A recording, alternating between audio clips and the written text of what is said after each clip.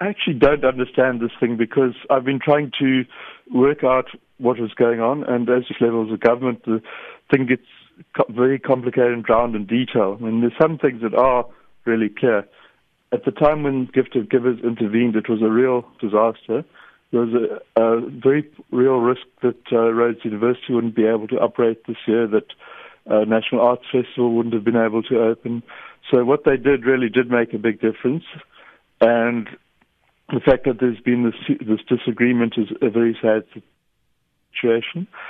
We must also not lose sight of the fact that this is an artificial failure because it shouldn't have happened, because the government was meant to be upgrading one of the waterworks, and that project should have finished around the end of 2017.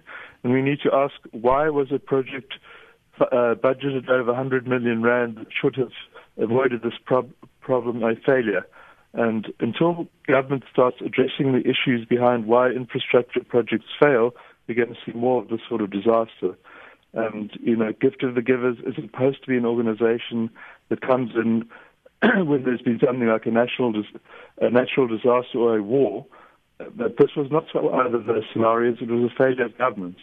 And our government seems to be struggling to actually deal with paying them for their services. So, what is broken about our government? We need to address that issue.